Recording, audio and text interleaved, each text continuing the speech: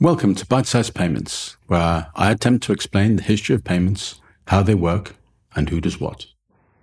In the last episode, I talked through a lot of the history, the very early history, literally from bartering and its issues to the use of coins, shells, beads, and the issuance of paper money with banknotes.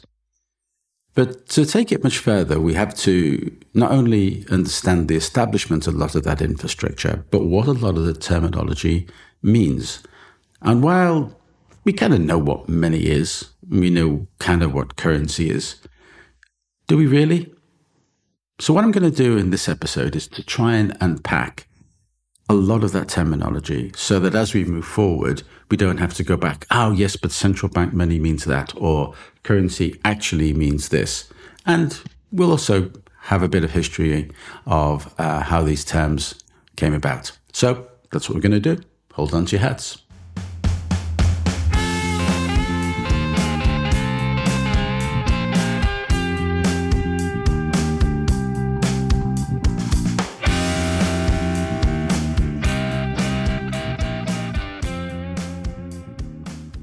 So, money, payments, currency.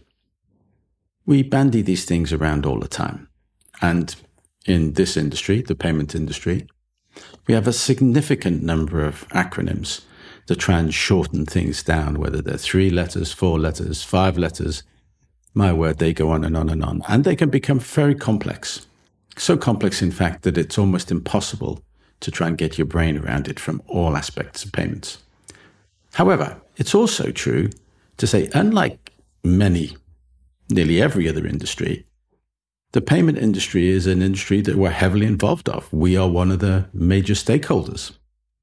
Now, clearly there are other stakeholders, but we are involved in getting paid, buying things, paying our taxes, paying friends, all those good things. So we are absolutely in the mix of this industry.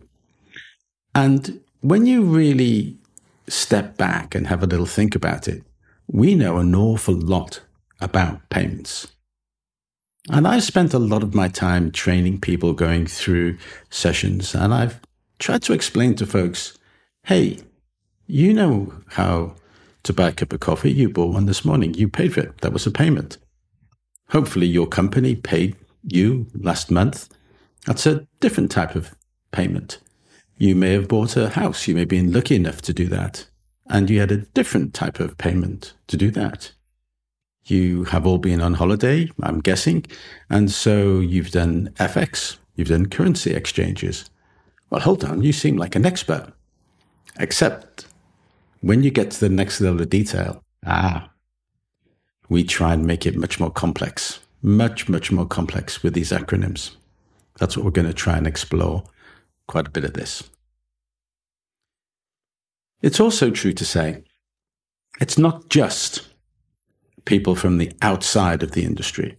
It is absolutely true to say that people within the industry, depending upon where they are in the industry, whether they're a central bank, whether they're a merchant, whether they're a high street bank, they will think about payments in very, very different ways, and the terminology will be very different. It's also true to say that depending on where you are around the world, whether you're in the US, whether you're in Europe, you might call various bits of payments different things. So we have, for instance, wholesale payments or corporate payments. In fact, they're the same thing, but in different regions around the world, they're called different things. We also have a very annoying habit of having different types of payment methodologies known by their brand name rather than how they actually operate. So I'm here in the UK, and if you wanted to do mass payments, bulk payments, ACH payments, we would call them BACS payments. If I was in Europe, we'd call them SEPA payments. If I was in the US, we'd call them NACHA payments.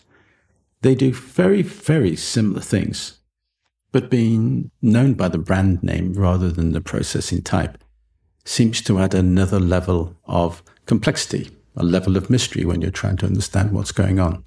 In fact, they're almost identical. So payments can occlude itself with its different layers. But let's try and get back to some of the more simple principles. Let's get back to this money, currency, legal tender, etc., and try and explore that a little bit more. So, what is money? Well, obviously, money, it's a gas. That's because I'm a person of a certain age, and of course, I can hear Pink Floyd singing, money. Well, better not sing too much. It'll put you off. Money, it's three things, really. It's a medium of exchange, a unit of account, and it's a store of value. And that value must be widely accepted in the country for goods or services. So when I say medium of exchange, I literally mean that money can allow people to buy and sell goods, services, without having to engage in that bartering thing we talked about. It's also a unit, and that unit says it's a pound, it's a euro, it's a dollar, and it's always a pound, a dollar, or a euro, what have you. And it's a store of value. It means that if I can save it for a rainy day, when I come back, guess what? It's still worth a dollar, a euro, or a pound, or what have you. Throughout history, various items have been used as money, including things like shells and beads, and of course, coins, precious metal coins, and then standard coins, as well as paper currency, i.e. banknotes. And of course, now we're starting to have digital money and electronic money like cryptocurrencies and electronic payments. The specific form of money used in any society often depends on factors such as the cultural preferences, technology advancements, and the stability of the economy. The term money originates from the Latin word monata. The word monata was derived from the name of the Roman god Juno Nerata, who was the goddess of marriage and women, as well as the protectress of funds. The temple of Juno Nerata, located in the Capitoline Hill in ancient Rome, housed a mint where Roman coins were actually produced. And due to the association of the word monata, eventually became to used for the coins that were made in the temple. And from there, it's a short hop to what we now call money. Effectively, there are two broad categories of money. Central bank money, i.e. money that is issued and established by a central bank, a euro, a dollar, a pound, what have you, and commercial bank money. Commercial bank money is issued by a commercial bank, a high street bank, to generate a loan, or to facilitate a loan, I should say. But I'll talk more about that later on when we come to CBDCs and crypto.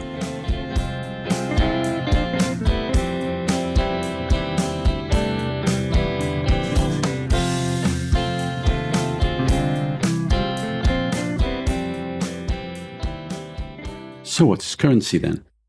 Well, in the context of money, the term currency conveys the idea that money flows through an economy, circulating and facilitating trade and transactions, i.e. the dollar or the euro. The term currency is derived from the Latin word currens, which is the present participle of the verb curre, which means to flow or to run. Please forgive my pronunciation of Latin. As you can probably already understand, English is bad enough, let alone my Latin. But anyway, that's where it came from. The use of the term currency is to describe a system of money, and it dates back, as we talked a little bit about, to the 17th century, when it was first used by the English to refer to the circulation of money or the condition of being in circulation. So, nearly every country in the world, 195 of them, by and large, have their own currency, their own brand of money, if you will, whether that's the dollar or that's the pound or whatever it is. But it says something very profound, and it also allows the government, through its sovereignty, to manage various pieces: monetary policy, exchange rate management. And so these things, amongst others, make the currency very, very important. You can effectively create a walled garden that says, hey, this is my country. If you want to deal and trade with my country, you can. Here's my currency. Here's my rules. Here's how it works. So having established currency in my country allows me effectively to have a monopoly of how things are traded inside of my country. Also allows me to facilitate taxes, how they're paid, etc., etc. So, currency, sovereignty, inextricably linked. Very powerful governmental devices. Okay, so we've got money. We know where it came from. We've now established what currency is, why it's important. What are we going to do with this currency? Well, let's make a payment.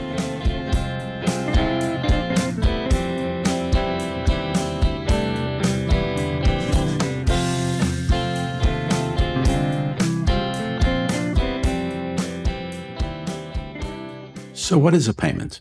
A payment is, simply put, an exchange of value, money, for a good or a service. That's it.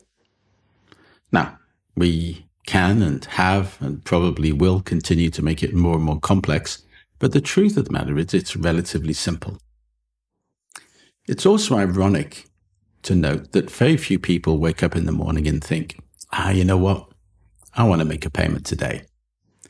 In reality, they have to pay bills. You want to buy a cup of coffee. You want to buy a dress. You need to pay your taxes or your suppliers. Very few people wake up. There are a few. There are very few people, however, wake up and think, today's the day I want to make a payment. But it's an important thing in our everyday life. Payments literally make the world go around. They're not particularly interesting per se, but they do make the world go around. And there are literally hundreds of different methodologies of making a payment. Some of the more obvious ones are, for instance, cash, the most traditional of all of them, going back to the 17th century that we talked about. Checks. Checks, first check was written in 1659. And guess what? We still have checks. A credit card or a debit card, nearly everyone listening to this will at least have one of those.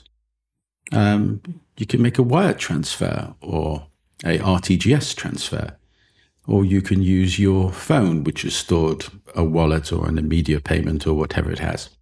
Or you can be paid via a ACH, as we talked about earlier on. We'll talk through each of these in more detail and explain how they work, who does what, and how the money goes round. But there is a lot of methodologies of how you can make a payment. And they have very, very different attributes. So if I pay by immediate payment, it's immediate. And when you press that button, the funds are committed. You can't go back. Now, I could write a check, and I grew up in an era when checks took up to 10 days to get processed. Or you could have a credit card and use the credit card to make a payment, and that can take up to 48 days to go out of your account. And at any moment in time, up to that 48 days, you can go back and change your mind. So there are different properties of different types of payments. And as I say, there are literally hundreds of different methodologies. However, when you peel back the methodologies, there's only a few. And I'm going to outline those, how they work, who does what, and why they work in the way that they have and where they've come from, etc. One of the more interesting observations you can make about payments is the fact that they defy the second law of thermodynamics. They don't obey entropy laws. They don't reduce. In fact, over time, we just add and add and add, and we just don't take them away. I joked a little bit before about the first check being written in a London tavern in 1659, and I just, I'm fascinated to be thinking about being an observer at the time and then going, wow, this is such a revolutionary thing. This is going to be a big change. This is going to change the world we know. We have checks. Nothing can stop us now. Well, 1659 seems like an awful long time ago. And for us to still be processing checks? Anyway, lots of different payment methodologies, different aspects, different attributes, time, commitments, and, of course, insurance in some cases. However, and it's a big however, payments effectively make the world go round. Okay, we're on the last lap now. Legal tender. Well, legal tender is probably not a term that I would have used maybe a year ago if I was writing this podcast. But all of a sudden, legal tender is a really important term. And it's really important because of the introduction of CBDCs. Effectively, legal tender is a form of money that is recognized by law as a means of payment. In other words, if you offer to pay for something with legal tender, the seller is legally obligated to accept it. Now, that's not always true. Think about cards, think about checks, think about cryptocurrencies. And the reason I bring this up is because before this, we didn't really have to think about central bank money or commercial bank money. It was just kind of money. But now we have crypto. And to combat that, central banks are bringing in CBDCs, the digital euro, digital dollar, digital sterling, what have you. But if they're going to do that, then they have to, because it's central bank money, establish that it's accepted, i.e. it is legal tender. Well, of course, right now it isn't. So it requires quite a bit of change to make sure that if a central bank issues a digital euro, that it is accepted everywhere. Or you make a change to legal tender to say, why not? So legal tender has now a very important meaning for us to get our brains around. But effectively, it just means if it's legal tender, the seller has to accept it. Simple as that. Some examples of legal tender? Well, of course, coins, banknotes, issued by the government and the country that you're in, of course.